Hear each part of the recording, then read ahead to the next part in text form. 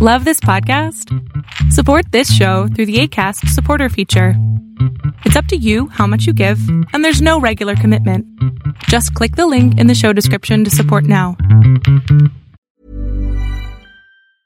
Quality sleep is essential. That's why the Sleep Number Smart Bed is designed for your ever-evolving sleep needs. Need a bed that's firmer or softer on either side? Helps you sleep at a comfortable temperature? Sleep Number Smart Beds let you individualize your comfort, so you sleep better together. J.D. Power ranks Sleep Number number 1 in customer satisfaction with mattresses purchased in-store. And now, save 50% on the Sleep Number Limited Edition Smart Bed for a limited time. For J.D. Power 2023 award information, visit jdpower.com/awards. Only at a Sleep Number store or sleepnumber.com. There's never been a faster or easier way to start your weight loss journey than with PlushCare.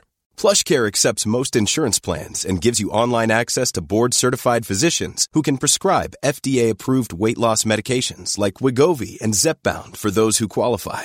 Take charge of your health and speak with a board-certified physician about a weight loss plan that's right for you. Get started today at plushcare.com/weight loss. That's plushcare.com/weight loss. plushcare.com/weight loss.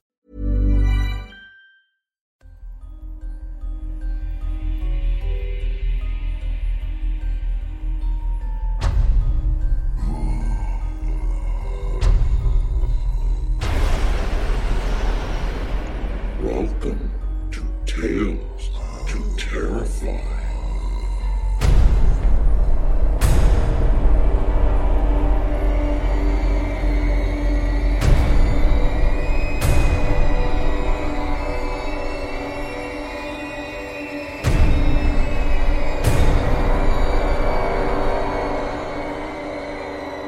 Good evening, children of the night.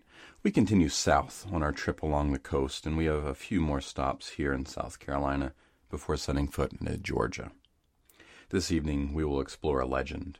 In the tradition of legends, some of this will be a matter of public record, while other parts will be certainly an addition by American fancy. In Charleston, South Carolina, in the early 19th century, resided one Lavinia Fisher and her husband, John.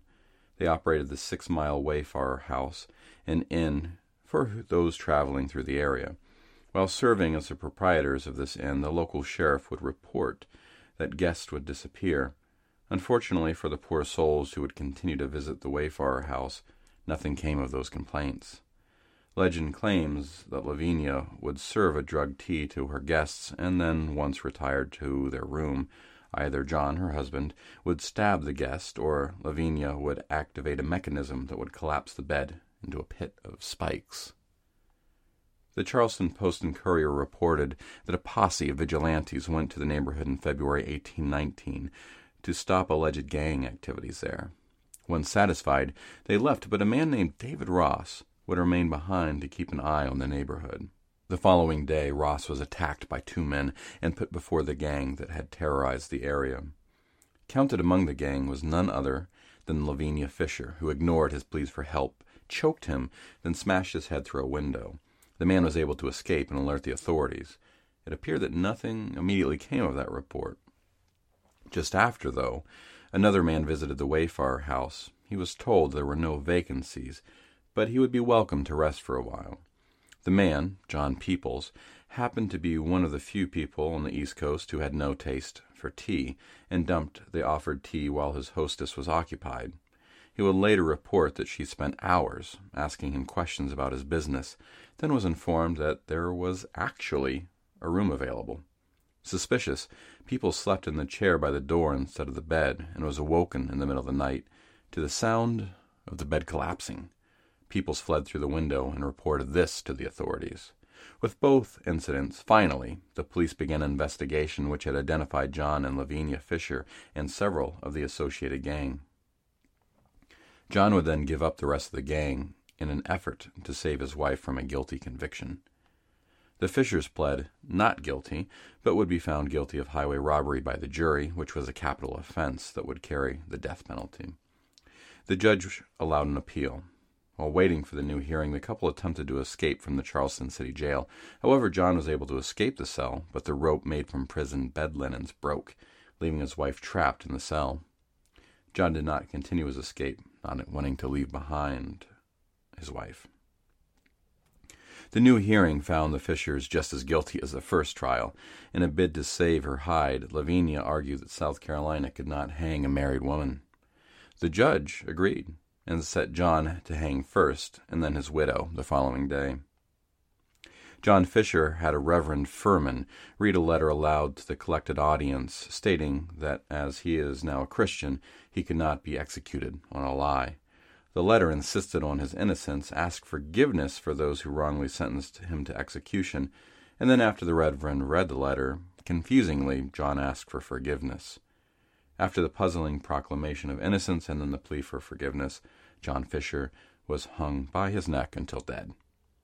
The following day, Lavinia on the gallows addressed the crowd gathered in front of the Old City Jail for her execution, asking, "If any of you have a message for the devil, tell me now, for I will be seeing him soon." Then she leapt from the gallows, hanging herself, and putting herself as the first female serial killer in the United States. Let us get on to our stories. First up will be a story from Paul Kane. Paul Kane was born in the town of Chesterfield, Derbyshire, that's in the UK, in 1973, and grew up on an estate not too far away. The son of a miner and a former secretary, Paul developed a taste for the strange and outlandish at an early age. After his granddad read from a bedtime story about a mysterious house that dwelt within a sea of fog. In his early teens, he discovered the joys of horror, science fiction, and fantasy literature, raiding the local second-hand bookshops for anything and everything associated with these genres. Paul read insatiably, often sneaking away during school dinner hours to lose himself in the pages of such tomes. Paul has a very detailed biography on his website, which is, of course, linked in the show notes. He has an enormous collection of writing accomplishments, more than we could recount here. However, most recently, his new novel from ST Publications, Blood Red, is now available. If you visit his site and only have a few minutes to spend them on his Hellraiser page. He had a quote from Clive Barker himself naming Paul as the resident Hellraiser expert. I really loved that puzzle box and what came out of him. Let's now hear Paul Kane's Guilty Pleasures, which you can find in his anthology, Monsters, from Alchemy Press.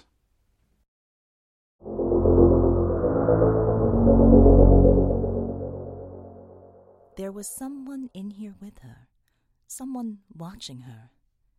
Was that the door? No, just the wind rattling an upstairs window. She peered down the hallway to make sure. Nothing. Nobody there.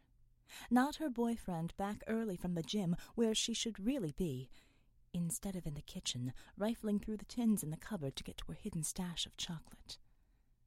Nobody here, nobody watching. It was just her imagination playing tricks, her conscience having one last stab at changing her mind.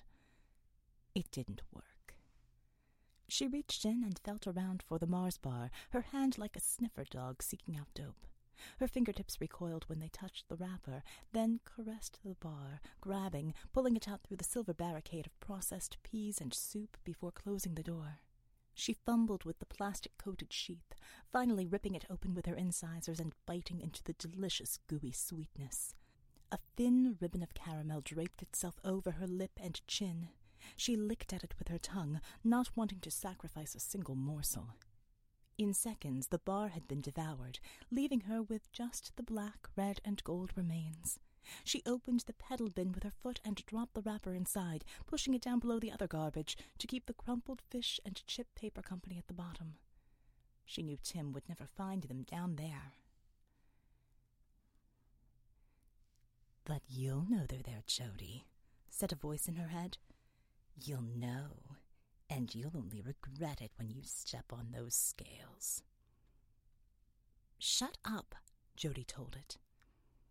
"And telling Tim that you had to work late just so you didn't have to go and exercise, just so you could secretly binge on chips and chocolate.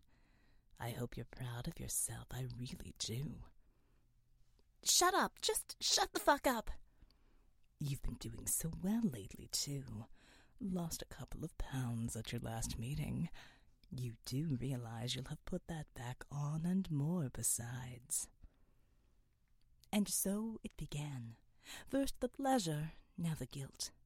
Jody bit her lip. If it hadn't been for the pain it caused, she might have chomped clean through and swallowed the chunk whole, just like she'd done with the Mars bar. It was her nerves, you see. That's what made her... Quit making excuses. We both know it's got absolutely nothing to do with your nerves. You just like eating. Admit it. You always have done and always will. Sure, when you first met him, you hadn't looked too bad, but it's not as easy to hide those roles now, is it? No wonder he wants to keep the lights off when... Just fucking shut up! Jody covered her ears with her hands as if it would somehow block the voice out, and for a few seconds it did, but it soon returned when she took her hands back down. If you carry on like this, there's no way you'll be able to fit into that bridesmaid's dress for your sister's wedding. It's only a few weeks away, you know, and look how much weight you've put on since you were measured for it. Jody ran out of the kitchen, ran down the hallway. From the corner of her eye, she spotted the mirror at the bottom of the stairs. Why don't you take a look? Go on. No! What are you so frightened of? Go on. Take a good look at yourself, Jody. Jody found herself moving towards the mirror, almost as if she was being pushed. Then she was standing in front of it, looking directly at her reflection, scrutinizing every extra bulge, imagined or otherwise. The baggy t-shirt and skirt at least hid some of the damage. Thank God she wasn't naked. But you can imagine it, can't you? You try your best not to catch a glimpse when you step out of the shower, but you can't help it. You see, and you can see it now. Can't you, Jody? You've done this to yourself. You've lied, and you've let yourself down. It won't be long before Tim sees right through you. Won't be long before he leaves you for somebody less. Stop it! Stop it! Stop it! Jody broke into tears and ran up the stairs, taking them two at a time. There was a slamming of the toilet door. Another reflection appeared in the mirror now, as the sounds of retching wafted down the staircase.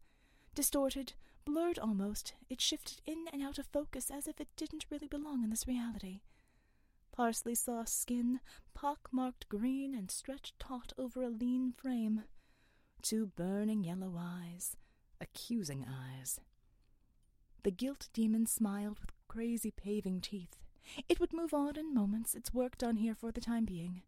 The words it had whispered to Jody would haunt her for a good few days, play on her mind and cultivate the eating disorder she would eventually develop.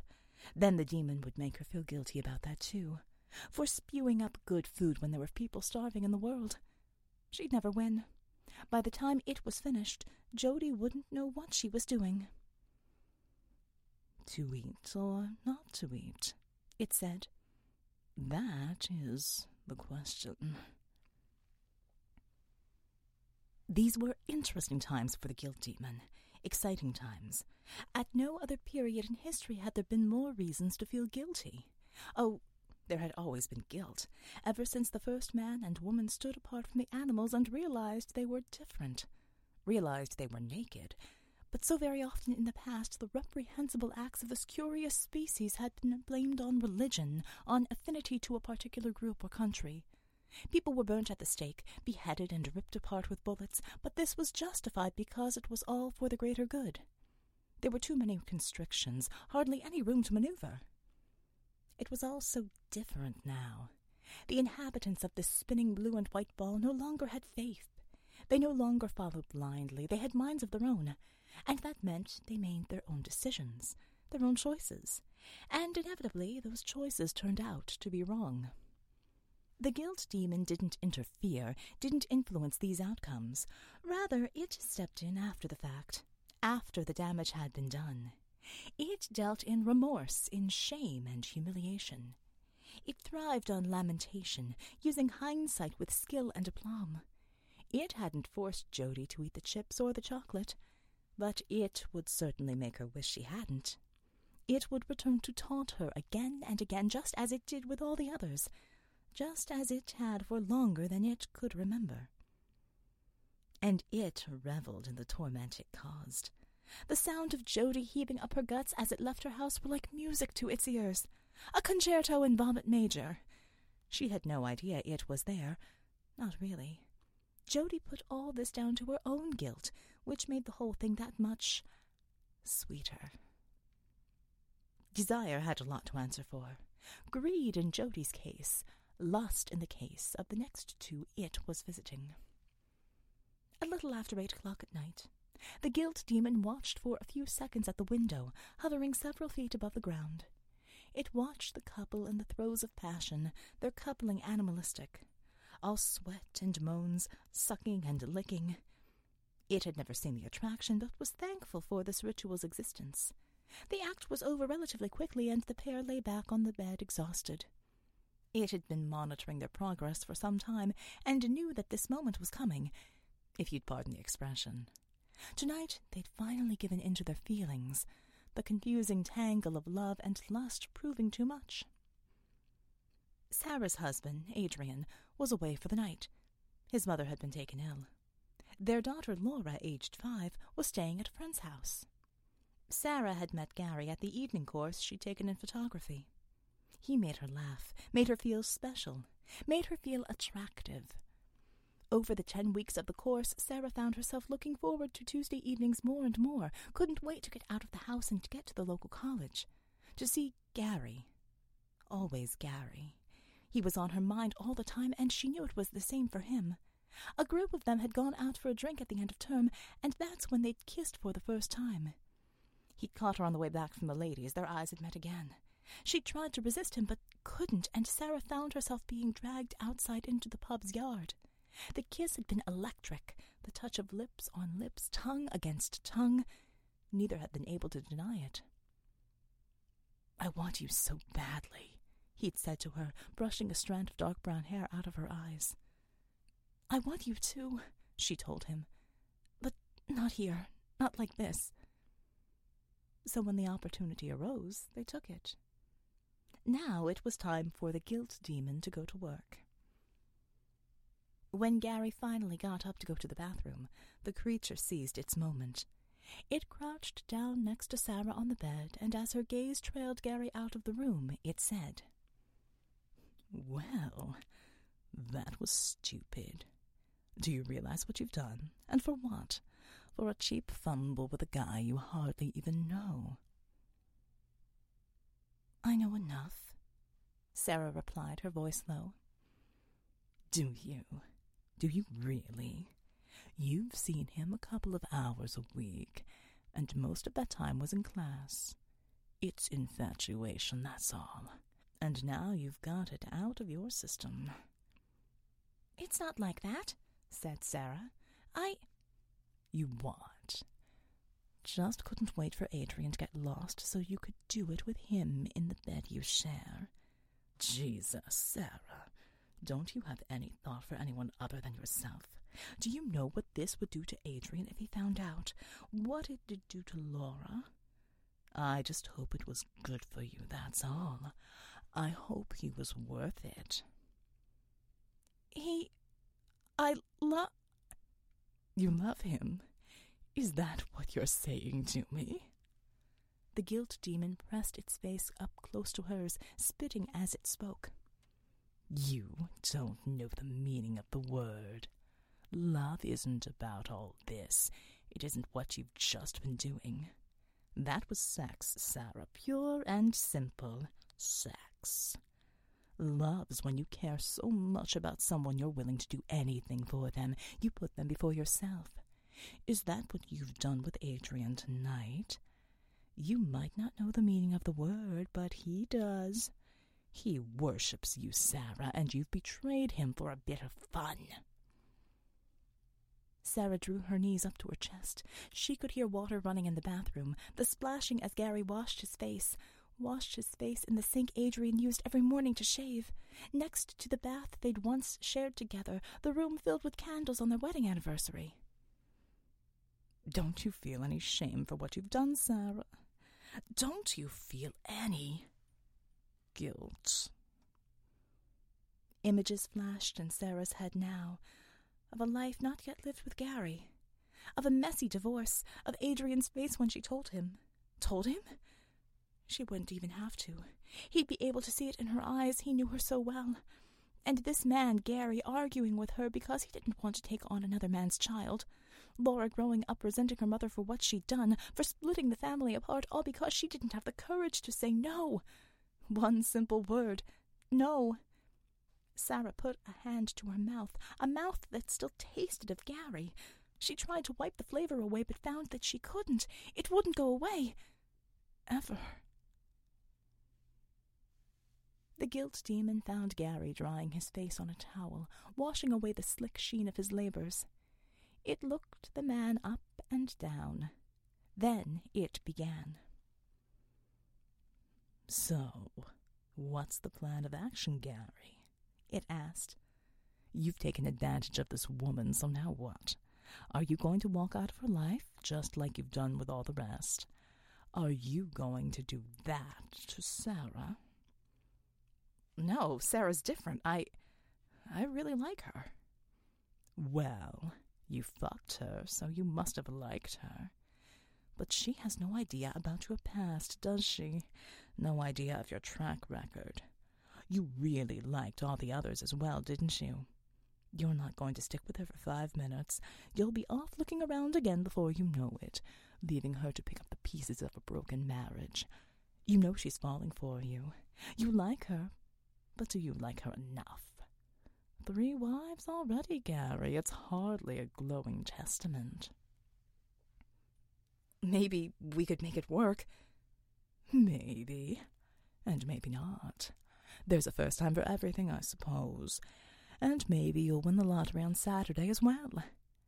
Face it, you're just never going to let anybody into your life like that. You don't like losing control. You'll never tire of the thrill of the chase. And when you've got what you wanted, it always ends the same way. Remember what happened with Patsy.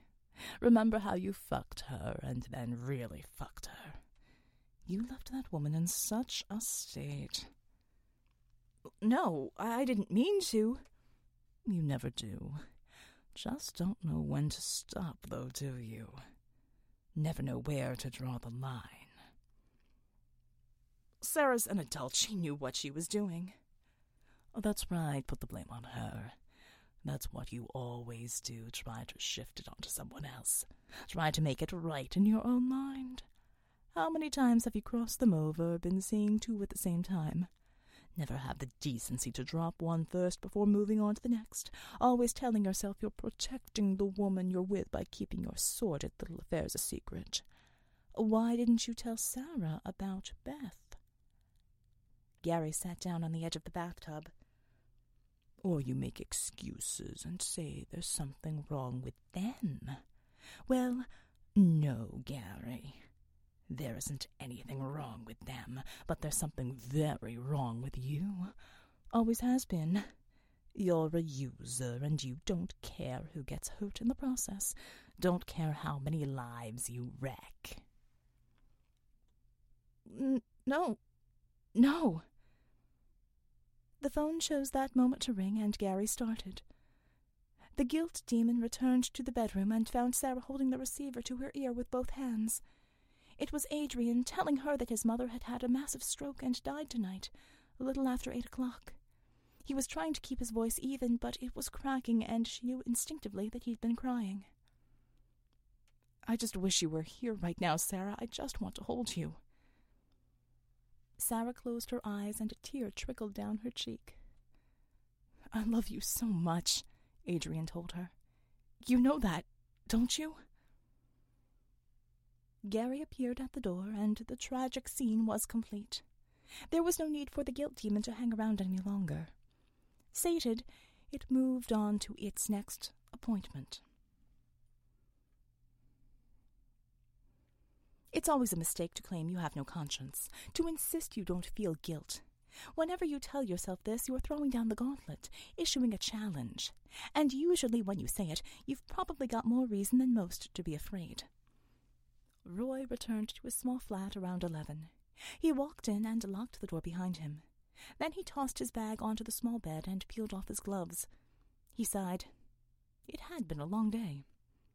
He switched on the TV and flicked around with the remote control. A stupid arts program on one channel, and on the other, a sitcom so bad it had to be screened when most of the viewing public were fast asleep. He finally found a documentary on shark attacks and let it settle there. Roy cocked his head as he watched a great white take a lump out of one scuba diver's leg. As it was post-watershed, they showed most of the gory details, and Roy found it hard to tear himself away from the screen. Keeping one eye on the television, Roy went over to the bag and unzipped it. He pulled out the tools of his trade, a selection of knives in various sizes and shapes, from large bowie to the smaller scalpel-like blade. He'd wiped them at the seam with a cloth, but would still have to clean them properly in the sink to get all the blood off. This he did now, adding the implements to his washing-up pile and soaking them in fairy liquid, then leaving them on the yellow plastic drainer along with the plates and cups from his dinner earlier. Next, Roy popped the cloth and bag in the washing machine and set the cycle in motion. Easing down into his favorite armchair in front of the TV, he stared intently at the program, at the bloodletting, the biting, the splashing. He admired the way the sharks crept up on their victims, gliding effortlessly behind them until... He watched the rest of the documentary, his eyelids heavier by the second. It really had been a long day. But he wanted to watch this. It wasn't very often they put something decent on TV. And besides, he didn't like to sleep. Afterwards. Roy's eyes closed, and he quickly snapped them open, shaking his head to fight off the tiredness. On the screen, another diver was struggling, in the eyes of a tiger shark this time. Roy leaned forward to get a better view. The diver turned and looked at the underwater camera, his face frozen with shock and fear. No, he was looking right at Roy, staring directly at him as the shark continued its attack. Then the diver pulled off his mask, ripping the oxygen out of his mouth. What the hell's he doing? Roy asked himself. He must be panicking, half out of his mind. Bubbles floated in front of his face, but when they cleared, Roy could see him properly. And he recognized him. Why, gargled the diver, a young boy no more than 20. Why, Roy? Roy twitched in the chair, opening his mouth. No, it couldn't be. Why'd you do it, Roy? Why'd you kill me? The shark was really going to town on the lad now, shaking him. Blood was rising with the bubbles, filling the screen, turning it crimson. Roy jumped up and snapped the TV off. He shook his head. It was late. His mind was playing tricks. There was a noise from the kitchen. Roy hesitated, then walked into the room. The washing machine had come to the end of its cycle, that was all. It clattered slightly as the bin inside stopped spinning. Roy let out the breath he'd been holding. Stupid. He was about to move forwards when the door swung open, spilling water onto his kitchen floor. But it wasn't fresh, clean water. It wasn't soapy, detergent-infused either. This was dirty, muddy brown. It reached him where he stood, and it stank. Roy could see green tangles of weed in the spillage. A body flopped out of the washing machine, covered in the slimy substance. It raised its head, opened its mouth. It was the boy from the shark documentary. Roy gaped at his bleeding face, those dead glassy eyes, those same green weeds clinging to his neck and chin. Why, Roy? He asked again. Because you enjoy it? Because you like to see them squirm? Because of the feeling of power it gives you? You can decide. Do they live? Do they die? Roy began to back off, but the boy scrambled after him along the wet floor. There was someone behind him. Roy spun around. There, standing not 3 feet away, was the figure of a young woman, the flesh missing from one side of her face, bone jutting through the decomposing skin. When she reached up her hand, earth and worms dropped from the appendage. Why did you kill us, Roy? She said. We had our whole lives ahead of us. I was about to start at university. I was going to be a firefighter, spat the boy from behind. Just like my dad. "My girlfriend sits alone in our home and cries every night," said a third voice to his left. Roy snapped his head sideways and saw another man, covered in bits of garbage. Maggots crawled over his many knife wounds. Now more joined the throng. A woman slit from neck to groin, holding her bowels in her hands. A man with no fingers on his right hand sliced off one by one. A child sobbing, her neck wide open. So many they filled his small flat, all demanding to know, "Why?" "No, keep back. You're not real. None of this is real." The sink exploded in a geyser of crimson. The fountain rained down on them all, painting the scene blood red. "This isn't real!" shouted Roy. "Of course it isn't," said one final voice in his ear. "You're fast asleep in that armchair, Roy. You're having a nightmare. But this was the only way I could get to you. The only way I could make you see. Don't like to think about them afterwards, do you? The things you did, the places you left them. Dumped in the river, buried in shallow graves, or abandoned on rubbish tips. They're just meat to you when they're satisfying your hunger. But look, Roy, look at their faces now." The guilt demon grabbed hold of his head and shoved it in this direction and that, prizing open Roy's eyes. "You did this, but you're so hard and emotionless, aren't you? Such a cold fish. You could never feel cut up about what you've done. Or could you?" Roy's victims approached, pressing him against the wall, piling on him. The guilt demon was handing out Roy's knives to the crowd, and one by one they were taking it in turns to slash at him, to have their revenge. The guilt demon stood back from them, smiling with satisfaction as the first screams filled the air. It had many more visits to make in the space of that 24 hours. A 12-year-old boy who just discovered self-abuse whilst thinking about one of his mother's friends and the low-cut blouse she liked to wear. An aging headmaster whose past at a private school was rapidly catching up with him. An office worker who cheated a colleague out of a job promotion and snagged it for herself. A high-ranking politician who'd hired a hitman to bump off a former lover so she wouldn't jeopardize his marriage or career. The hitman himself after he'd done the deed. A film star who'd promised his fans and his loved ones he was off drugs, but simply couldn't abide the taste of cold turkey. And a charity worker who was siphoning off money to pay for her very expensive fashion tastes. In every single instance, it goaded and mocked, irritated and argued, until it was content with the results. But the last stop on this particular guilt trip was a favorite of the demons. It had returned often to this one home, this one woman, because, unlike all the others, she was not the architect of her own downfall. No. Instead, fate had pointed its finger at her and prodded hard. What had happened wasn't her fault. She'd done nothing wrong, and yet she was still worthy of its attentions. The guilt demon let itself into Kim's semi and looked around. There was nobody home, just a note on the coffee table. It picked up the paper and scanned the words.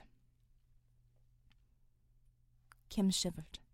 She watched the sun setting and knew it would be the last time. The wind buffeted her and she pulled the coat around her tighter. It was an instinctive thing, really. In a few minutes she'd be colder than she'd ever been before, so what did a little chill matter? Kim looked down from the top of the multi-story car park, the most appropriate place she could think of. The view made her feel dizzy. Her eyes were red, but no tears came. There were none left. Night after night, pouring out her sadness until there was nothing left to give. The parents hadn't blamed her, not even at the funeral. If they'd only kept a closer watch on their son, Joshua. That name hurt Kim physically. She saw snatches of the accident, everything happening so quickly and yet in achingly slow motion. The parked cars, the small blur dashing out from behind them, rushing across the road to an ice cream van. She'd braked, but he'd bounced over her bonnet and roof like a rubber ball. He only bounced once on the concrete behind her, though. In her lowest moments, Kim thought she remembered seeing Joshua's eyes, his blue eyes. Thought they'd somehow stared at each other, somehow connected before. All she could remember was after that was the flashing light of the ambulance, the paramedics trying to revive him, then covering him with the blanket. She hadn't been speeding, hadn't been drinking. Christ, she'd only been to the shops to pick up some milk and eggs. If she'd known what the cost would be, she never would have eaten or drunk again. And although she was cleared by the police, forgiven by Joshua's parents, Kim couldn't even begin to forgive herself. The voice returned time and again over the months, without fail. If only you'd seen him sooner. If only you'd reacted more quickly. If only. If only. If only. It didn't seem right. Didn't seem fair that she should be alive today and he wasn't. So she decided finally to settle the score. It was time to pay her dues. This wasn't a life she was living anyway. It was just an existence, and a tormented existence at that. Soon, she would silence the... Here's a cool fact. A crocodile can't stick out its tongue. Another cool fact, you can get short-term health insurance for a month or just under a year in some states. United Healthcare short-term insurance plans are designed for people who are between jobs, coming off their parents' plan, or turning a side hustle into a full-time gig. Underwritten by Golden Rule Insurance Company, they offer flexible, budget-friendly coverage with access to a nationwide network of doctors and hospitals. Get more cool facts about United Healthcare short-term plans at uh1.com.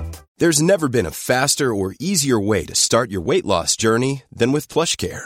PlushCare accepts most insurance plans and gives you online access to board-certified physicians who can prescribe FDA-approved weight loss medications like Wegovy and Zepbound for those who qualify. Take charge of your health and speak with a board-certified physician about a weight loss plan that's right for you. Get started today at plushcare.com/weight-loss. That's plushcare.com/weight-loss. plushcare.com/weight-loss. I'm Sandra, and I'm just the professional your small business was looking for. But you didn't hire me because you didn't use LinkedIn Jobs. LinkedIn has professionals you can't find anywhere else, including those who aren't actively looking for a new job, but might be open to the perfect role, like me. In a given month, over 70% of LinkedIn users don't visit other leading job sites. So if you're not looking on LinkedIn, you'll miss out on great candidates like Sandra. Start hiring professionals like a professional. Post your free job on linkedin.com/people today. Voice forever, and hopefully, God willing, she would find peace. Kim had waited till there was nobody around, waited till she was alone on the top of the building, a building filled with the killing machines she'd been driving that day. And she climbed up onto the ledge, swinging her legs over the barrier railing. Heights had never really bothered her, which was why she'd chosen this method of release, but they were bothering her right now. The flat, paved space at the back of the lot loomed up at her, and she swallowed dryly. Could she do it? Could she really do it? Yes. Yes, she had to. It was her duty to atone. But still she wavered on the precipice, her legs failing her. For one split second, she thought she might even climb back down again, her courage wavering. Then she saw that look in Joshua's eyes once more, and she let herself fall. Over the edge, plummeting to her death. The guilt demon arrived too late to witness the event. It looked down over the side of the multi-story at the body of Kim, arms and legs at odd angles, a thick puddle seeping out from underneath, the dying sun covering her with its own blanket of darkness. And it almost felt something. Look at what you did. You pushed her too far. You know that the accident couldn't have been helped. Just one of those things. And now, instead of one wasted life, there are two. How can you do what you do each day? How? It almost felt, no. Stop. That wasn't going to happen. Pulling away from the edge, the creature departed. What was done was done. And besides, it had exorcised its own guilt demons so very long ago.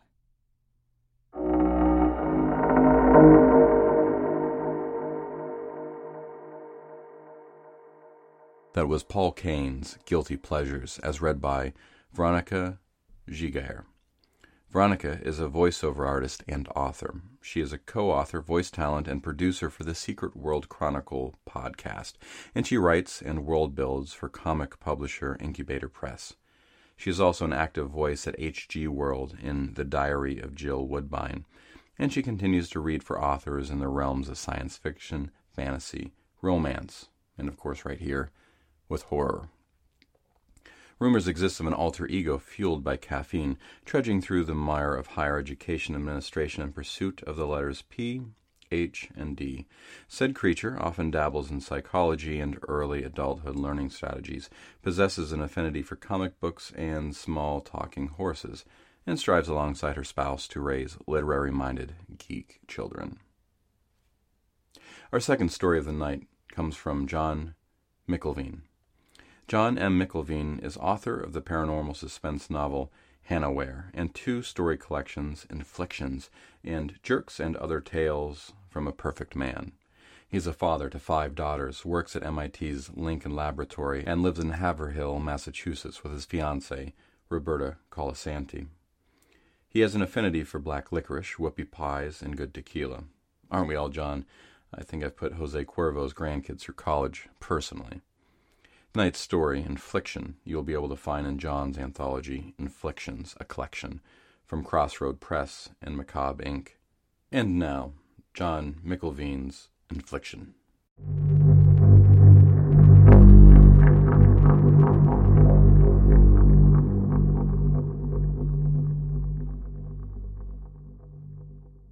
How do you judge a scar? They are all different. Scars are not prejudice. A 10-pound infant or a 10-ton boulder can scar, or be scarred. In my 49 years, I have scarred, and been scarred. The knowledge is now more a part of me than my own callous heart. My oldest scar had nearly healed. I had cast off my demon. I had exorcised a 30-year addiction to the bottle. Any bottle, as long as it held the spirit of numbness within. I walked proudly, my chin held high and my nose in the air, swaggering with the arrogance of a winner. But I wanted to be victor in more than the conquest of alcohol. That was a mere battle in the war for my soul. It had been more than 7 months since I last surrendered to the drink. Not so well, the guilt. I had destroyed my family. It had been 4 years since Susie, my only child, ran away. 2 years since my wife Taipei stepped off the Hampton Beach jetty, freely surrendering herself to the icy midnight waters of the Atlantic Ocean. Taipei. She was a study of smoothness, a classic Japanese beauty as exquisite as a Monet brushstroke, in the way she moved, the way she spoke, the way she loved, the way she died. In one liquid moment, pouring like a mercury from my life into the Atlantic. They found her drowned body the following morning, lying on the beach like a gift from the early morning tide. I was at home, unaware, drowning in my own intoxicated death, too drunk to realize or care about her absence from our bed, unknowing that my only bond to normality was laying not even a mile from where I lay. All her pain and regrets, all her scars, were given up, transposed by water with her last breath. I attended Taipei's funeral in the same way I attended my life, from behind an inebriated gauze curtain. I remember little of the ceremony, but the people with accusation in their eyes will forever remain with me, through common respect, while compassionately patting me on the back and emitting a stream of kind words. They tried to hide the blame, but it was like covering an alligator with a bath towel. Regardless of how well they tried to cover it, parts would always show, fully emerging to lash out if it came too near. Your fault, the alligator said. You failed her. Taipei would have seen it as her failure, not mine. That was her way. That was her gift and her curse. I can now see that when we met, I became her personal venture, her mission of mercy. I know she loved me. Her passion was pathos. Susie's running away was the end for Taipei. She saw it as her final failure, the big push that ultimately and literally drove her over the edge. We knew where Susie went, though the truth was almost laughable. The thought of a 15-year-old girl joining a traveling circus seemed ludicrous, like a plot straight from a child's book or movie. Taipei searched for 2 years, while I submerged myself deeper in drunkenness, hiding in intoxication. And then Taipei escaped. I found myself in an empty house within an empty life. Taipei and Susie were gone, and I was suddenly alone to fend for myself. I was like an abandoned infant. Everything was new and estranged. I hadn't cooked a meal in more than 20 years. The only child of parents who passed away more than a decade earlier, I was left with only 2 companions, alcohol and guilt. Both ate away at my insides like a violent river eroding the walls of my health and sanity. Bob Lynch was a large but gracious man whose generous heart was his own tormentor. He owned the garage where I had worked since my teens, though a lesser man would have fired me years earlier. I had not shown up for work in 3 days. Bob found me lying on my bedroom floor, a broken man swimming in a sea of empty bottles and his own waste. I was drowning, yet clinging to a bottle like a lost lover, clinging to the shards of a shattered life. It was nearly a year and a half after Taipei's funeral. Bob dragged me into Hawthorne House, a local rehabilitation center. He would pay the bill as long as I was not released until I was cured. Bob was yet another love neglected by my weakness. He bestowed the unconditional love of a brother, owing nothing, asking nothing, and, sadly, getting nothing in return, except a barely adequate mechanic with a lifeload of problems. I signed myself out the next morning with every intention of returning to my comfortable oblivion. Nestled between the familiar sheets of guilt and drunkenness, I wanted to drink myself back to the muted memories of a woman who gave me everything. I wanted to return to my gullible drunken form where I could convince myself of happiness and of times that had never existed, and hid from the times that did. All of that changed with 3 words. What Taipei could not do with 25 years of love and begging, one young woman achieved with 3 simple words. Sobriety is a wonderful hearing aid. I was drawn by the sobs of a teenager who sat in the rehab lobby. She was aged by her addiction, but I figured her between 15 and 18. Her blonde hair was stringy and dirty, her eyes sunken and ringed with the mascara of a drug addict. She stared at the floor, tolerating the overplayed sympathy from an attendant. "I don't matter," she said through her tears.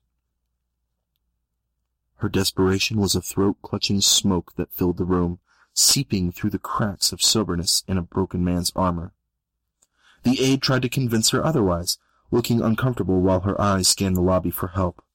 She wore her inexperience like a flamboyant hat. The girl glanced at me, and I saw eyes that I had thought of too seldom in the last 4 years. In the last 19 years. In their carved-out depths I read things seldom found in eyes of someone 4 times her senior. There was pain, defiance, fear, blame, loneliness, rejection, and beneath it all, unfathomable to me, love. It was illogical. It didn't belong there. It stood singular, like a towering rose in a field of weeds, begging for attention. How could this child still find room for love? for possibly the first time in my adult life, I wanted to cry. How could I have been so blind? How could I have been so heartless? Though this girl did not look anything like my Susie, the connection was there. At that moment I vowed to find her so I could tell her that she now mattered, that I was sorry that fate burdened her with a father who was so narrow, so careless, that he would allow the two finest things in his life to slide through his numbed hands without even the flattery of an attempted grasp. I would have given my life right then just to feel Susie in my arms, to kiss her face and hear her say, "I love you, Dad. I forgive you." To embrace my daughter, the only link to Taipei and the remnants of a life that could have been so good, if not for my ignorance. Perhaps there was still a chance for forgiveness through Susie. I went home that evening and poured every trace of alcohol down the toilet. I dumped my aftershave, rubbing alcohol, and cooking sherry, bidding farewell to my lifelong mistress, and turned my back before she could seduce me again. For 2 days I cleaned my home with a vehemence that I could not recall ever having. I scrubbed the floors and the walls, behind the refrigerator, stove, washer, and dryer, and then I would lie on the floor, writhing while the remnants of my dependency hammered at my temples and drained out of me through my pores. I washed the curtains, sheets, and lampshades, and scoured every surface, then kneel over the toilet as my system rejected anything solid or non-alcoholic. I wanted to remove any evidence of myself from the house, for fear that the ghosts and demons of my past would haunt the next residence and betray my secrets. The house sold easily after only 2 weeks on the market. Understandably so for such a fine home. It was a proud manor for which I could claim no credit. I inherited it. Any personality shown on or within its walls was the work of Taipei or my parents. I was ashamed to accept money for it. I sold it for $225,000 with furnishing, much to the displeasure of my confounded real estate agent. The house was appraised at $269,000. Bob Lynch cried when I told him I was leaving, though the revelation didn't really surprise him. Like a parent who loses a rebellious child, there is still love and pity. It still hurts. I couldn't answer his questions of where I was going or why. They were answers I didn't have. I simply told him that I had dropped my heart 4 years ago, and that I needed to find it. I said no when he offered me money. My search for Susie was rooted in the shallow and dry dirt of optimism. The prospect of her still being with the circus 4 years later was paper-thin, but substantial enough for hope. Perhaps someone would remember the girl I forgot. Finding the name of the circus was like searching for bugs under rocks. You flip one and then move to another, knowing that eventually it would turn up. I found an ad in the Portsmouth Herald archives from 4 years earlier, trumpeting the arrival of Dunn and Barlow's magnificent World Fair. Traveling circuses move like butterflies. They flutter erratically on an inconclusive path, leaving little clue of where they've been and even less of where they're going.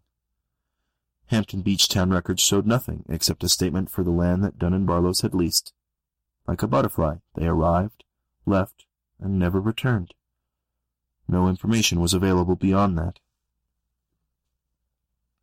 Bud Martin had a good memory. He owned the Sand Dollar, a diner located across the boulevard from the Hampton Beach State Park, the land Dunn and Barlow's had rented. Bud's the talkative sort, with plenty of nothing to say, and shared his wisdom with the flip of a burger. He served an abundance of both for your dollar. He recalled the circus, but remembered no names. He said it was better that way. However, he remembered a conversation about a town in Vermont called Woodstock, then spoke of a concert he had attended many years ago with the same name. For more than 3 months I followed such leads, a man and his cutlass, tracking baseless clues across the country like a cat chasing a string. I zigzagged across America with my life's possessions jammed in the trunk. my conviction and hopefulness dying a little more with every day end. But at 3 a.m., in a sleepy cafe in Sarasota, Florida, I met a nosy truck driver named Kennedy who overheard my inquiries. He shared a great story with me. He said, when you live on the road, lonely hour after hour, billboards play a weighty role. They break the monotony of the blacktop, since they are one of very few things in a long hauler's life that change with any regularity. Dunn and Barlow's was a name familiar to both the trucker and billboards. Like the truck driver, traveling circuses are nomads, night gypsies that move by the night of the moon, occasionally crossing paths on the dreary road. Kennedy recently saw the name in Pennsylvania, somewhere along Route 80, he said.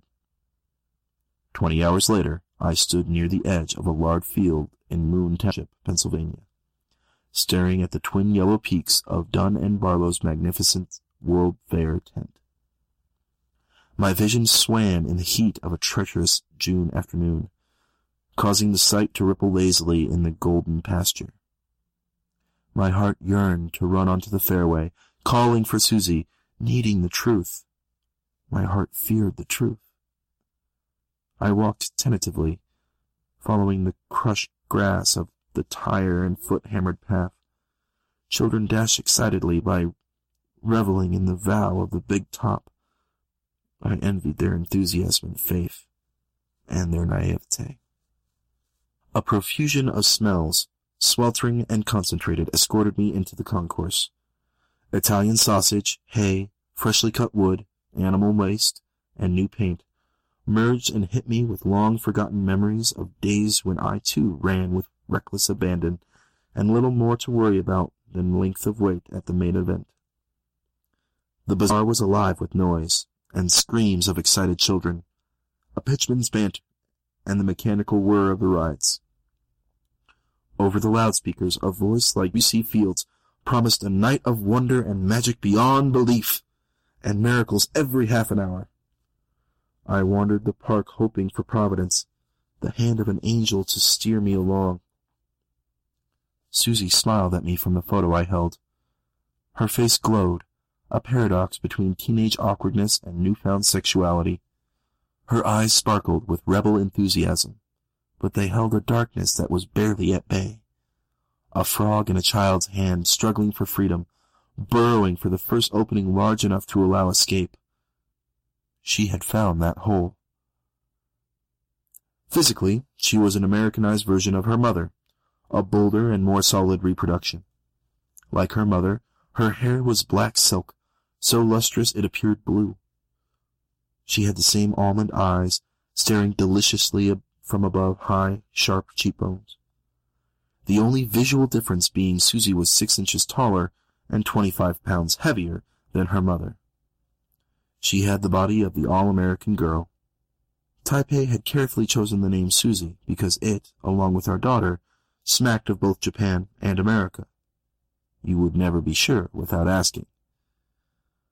I showed Susie to the barker as he bellowed of the terrors in the Devil's Den. Stale air and the smell of dead wood were the only ghosts in that haunted house. He shook his head at the picture and shrugged an apology.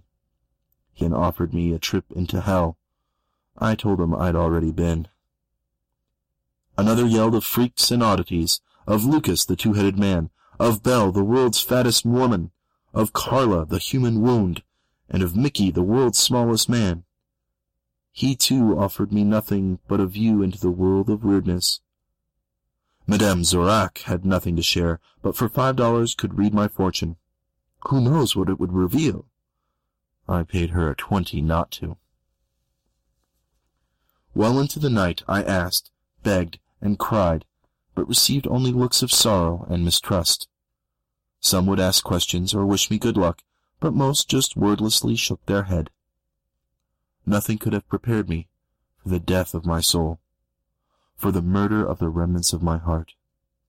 I had never experienced such emptiness, such an undiluted sense of helplessness, like an astronaut who breaks the umbilical from the ship and then drifts too far. I knew at one point in my insignificant life that the possibility of not finding Susie was the worst thing that could happen. I had never been so wrong. Susie, or Carla the Human Wound, recognized me immediately. The revulsion I felt when I first saw her was indescribable, though I did not recognize her. I had just viewed Belle, the world's fattest woman, and the almost laughable sight of Mickey, the world's smallest man, perched comfortably on the meaty mattress of her belly. I pushed the curtain aside to view the next curiosity, and what I saw was a nightmare in flesh.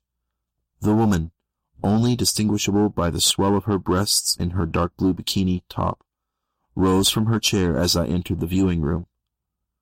A knowing smile seemed to appear on her ravaged face as she neared the glass. Gaping scars crossed every viewable surface of her body, parallel furrows bisecting every half-inch. She posed, distending her chest, presenting her arms, legs, and back as if she were a prize bodybuilder. She ran her fingers down the length of her leg, following the course of the channels in her skin. Smaller ravines ran from her chin, mouth, nose, and eyes to her ears, which were tattered ribbons of flesh and cartilage that had been repeatedly healed to form a callous shell. She met my stare, and that was when I recognized her. Susie. Those almond-shaped eyes, just like Taipei's, were the only recognizable part of the once beautiful girl. Her upper lip was cleft beneath the nose, making her mouth appear cleft and feline, and whatever remained of her lovely oil-black hair was now a patchwork of stubble and scar tissue. I watched, benumbed, as Susie performed. She modeled with a fervor she probably showed to no other customer. Today's audience was special. Susie advanced to the plexiglass wall, her eyes locked with mine, and that smile, that ghastly smile, fixed on her face. Merely inches apart, our faces divided by only half an inch of plastic. Susie obscenely licked the glass. Her tongue was divided into 3 even strips. I ran from the sideshow, horrified and appalled, trying to escape the incredible blackness that threatened to fold over me. It fluttered at the edge of my consciousness, some horrendous truth, like enormous bat wings that wanted to trap and smother me. I collapsed beside the ticket booth, fighting the nausea that coiled like snakes in my stomach. How could she do that to herself? Why? What could make someone do that? I knelt in the dirt, shaking and sobbing as people walked warily past. Come with me, someone said. Belle, the world's fattest woman, leaned her enormous form precariously forward and helped me onto my shaking legs and led me away from the fairway. I didn't resist. I was too weak. We weaved between booths and tents as she led me a half-dozen Winnebago campers arranged in a circle like a caravan rounding up the wagons to fend off attack. We entered one of the trailers through a widened custom threshold, the vehicle pitching significantly as Belle climbed the 3 steps. Sit, she said without compassion, motioning to a small table. Inside the camper was surprisingly clean and smelled of coffee and fried onions. On the counter near the sink lay an open bag of Canada mints, so commonplace in a world that had just become so alien and foreboding. I waited for what may have been just a few minutes, but it seemed like a small eternity. She came through a doorway at the far end of the camper, wearing an emerald green full-length robe, and looking so normal through the dimness of the tight hallway. She carried a bag of cotton balls and a bottle of isopropyl alcohol. She set them on the table and sat across from me. "Hello, Father," she said. Her words ill-formed on the tattered strips of her tongue, not the sweet, honeyed voice I remembered. "Susie?" I said. I felt sick, saddened, and very uneasy by the sight of my daughter, nearly unrecognizable as she stood before me. Call me Carla. Susie died 4 years ago. She raised her leg on the bench beside her, freeing it from her robe and exposing the web of scars. Why'd you come here? She asked, her question whistling, but logical from her tortured mouth. Taipei, your mother died 2 years ago, I told her, not knowing what else to say. I was rattled and had a tremendous desire to run, to escape this nightmare and run until I could run no longer. Yeah, I know. Killed herself. I knew that was coming, she said. She uncapped the alcohol, poured some into a shallow saucer, and then looked at me, skewering me with her still beautiful eyes. We had different ways of escaping you, but she was better at it. Her words confirmed what I had already known, though a small part of me had vainly hoped differently. She took a single-edge razor blade from her robe pocket, unwrapped it, and dipped it in the alcohol. She repositioned her leg slightly, and then ran the blade deftly along a rut in her calf, opening a narrow line of blood inside an existing channel. My body contracted in an icy convulsion, and the blackness threatened again. I felt as if I'd just grabbed a live wire. Why do you do this? I asked. It's a living, she said, and then accused. It's a life. She dabbed a cotton ball in the alcohol, then ran it along the fresh wound. Her jaw tightened slightly. Isn't it odd that the same spirit that cleanses my wounds rotted your soul? She asked, displaying the blood-tinged swab. You're on the wagon now, right? Reformed? I'm trying. It's been a few months, I admitted. A little fucking late, wouldn't you say? I was defenseless. What could I say? She ran the blade along another wound. But why do you do this, Susie? Carla, I repeated my earlier question. They're Novocaine. These wounds hurt less than the others. They help take my mind off the bigger and deeper ones. She swabbed at the slice in her leg. I could sense something bigger than life creeping up on me, like a stalking cat. It stopped every time I tried to focus on it. They're my protection and my savior, she was saying, her distorted voice barely audible above the pulse pounding in my head and in my ears. They're my guarantee that no man, no bastard, can ever hurt me again. She ran the blade deeper as anger ran deeper in her voice. Sweat ran down my back, from my brow into my eyes, stinging as it mixed with my tears. She sat up and turned to face me, her eyes brimming with tears and the pain of betrayal. She opened her robe, exposing her mutilated breasts. Revulsion and remorse attacked me, a feral beast tearing at my heart. At the memory of this once beautiful woman, I screamed at the pain and at the revulsion. Her eyes, darkening with rage, met mine again. What's wrong, Daddy? You don't find me attractive anymore, Daddy? There it was. Like the boy who discovers the forgotten bag of marbles hidden on the top shelf, it all came tumbling down over my head. Sneaking into her room, pushing the chair under the doorknob, ignoring her terrified eyes and her tears, hiding from Taipei, hiding from myself. Susie closed her robe, her eyes, flames, burning into me. For once, she had the upper hand. For once, she was the tormentor. I lowered my head to the table and covered my ears, trying to block the truth, hoping it was all an illusion. Leave, she said. I don't want you here. I don't need you opening old wounds. I do that fine on my own. What could I say or do? I'm sorry would have been a colossal insult. it wouldn't amount to a speck of dust in the universe of irreparable harm I had caused her. "This is my life now.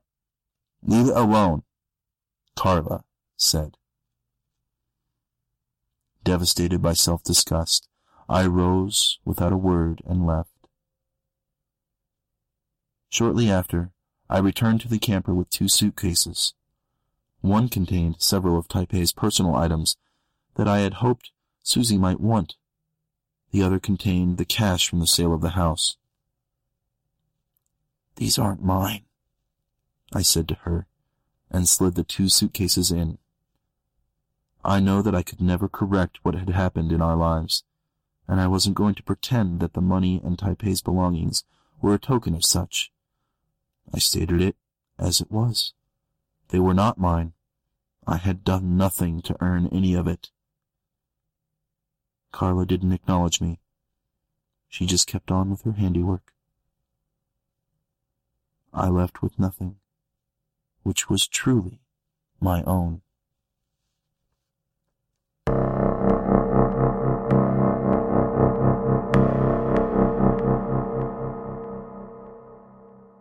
That was John McIlveen's Infliction, as read by our own Tales to Terrify editor, Philip Oldham.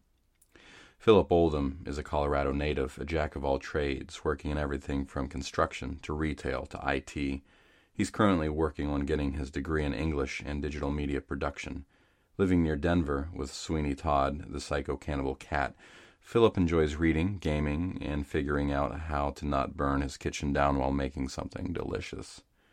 He's joined the district with the hope of giving something back to the Podio cast and community, which has brought such fun and adventure to his life. And that will be our show for the night. Join us again next week for another episode of Tales to Terrify.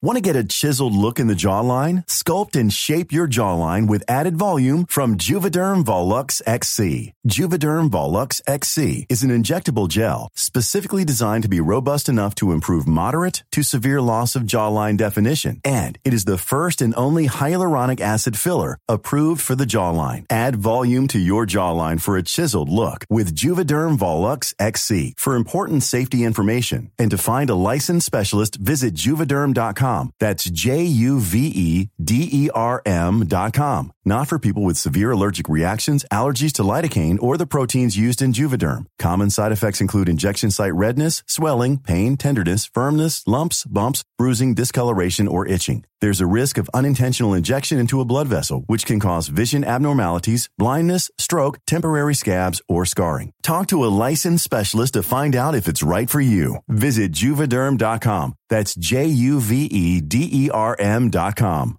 Mom deserves the best, and there's no better place to shop for Mother's Day than Whole Foods Market. They're your destination for unbeatable savings, from premium gifts to show-stopping flowers and irresistible desserts. Start by saving 33% with Prime on all body care and candles. Then get a 15-stem bunch of tulips for just $9.99 each with Prime. Round out Mom's menu with festive rosé, irresistible berry chantilly cake, and more special treats. Come celebrate Mother's Day at Whole Foods Market.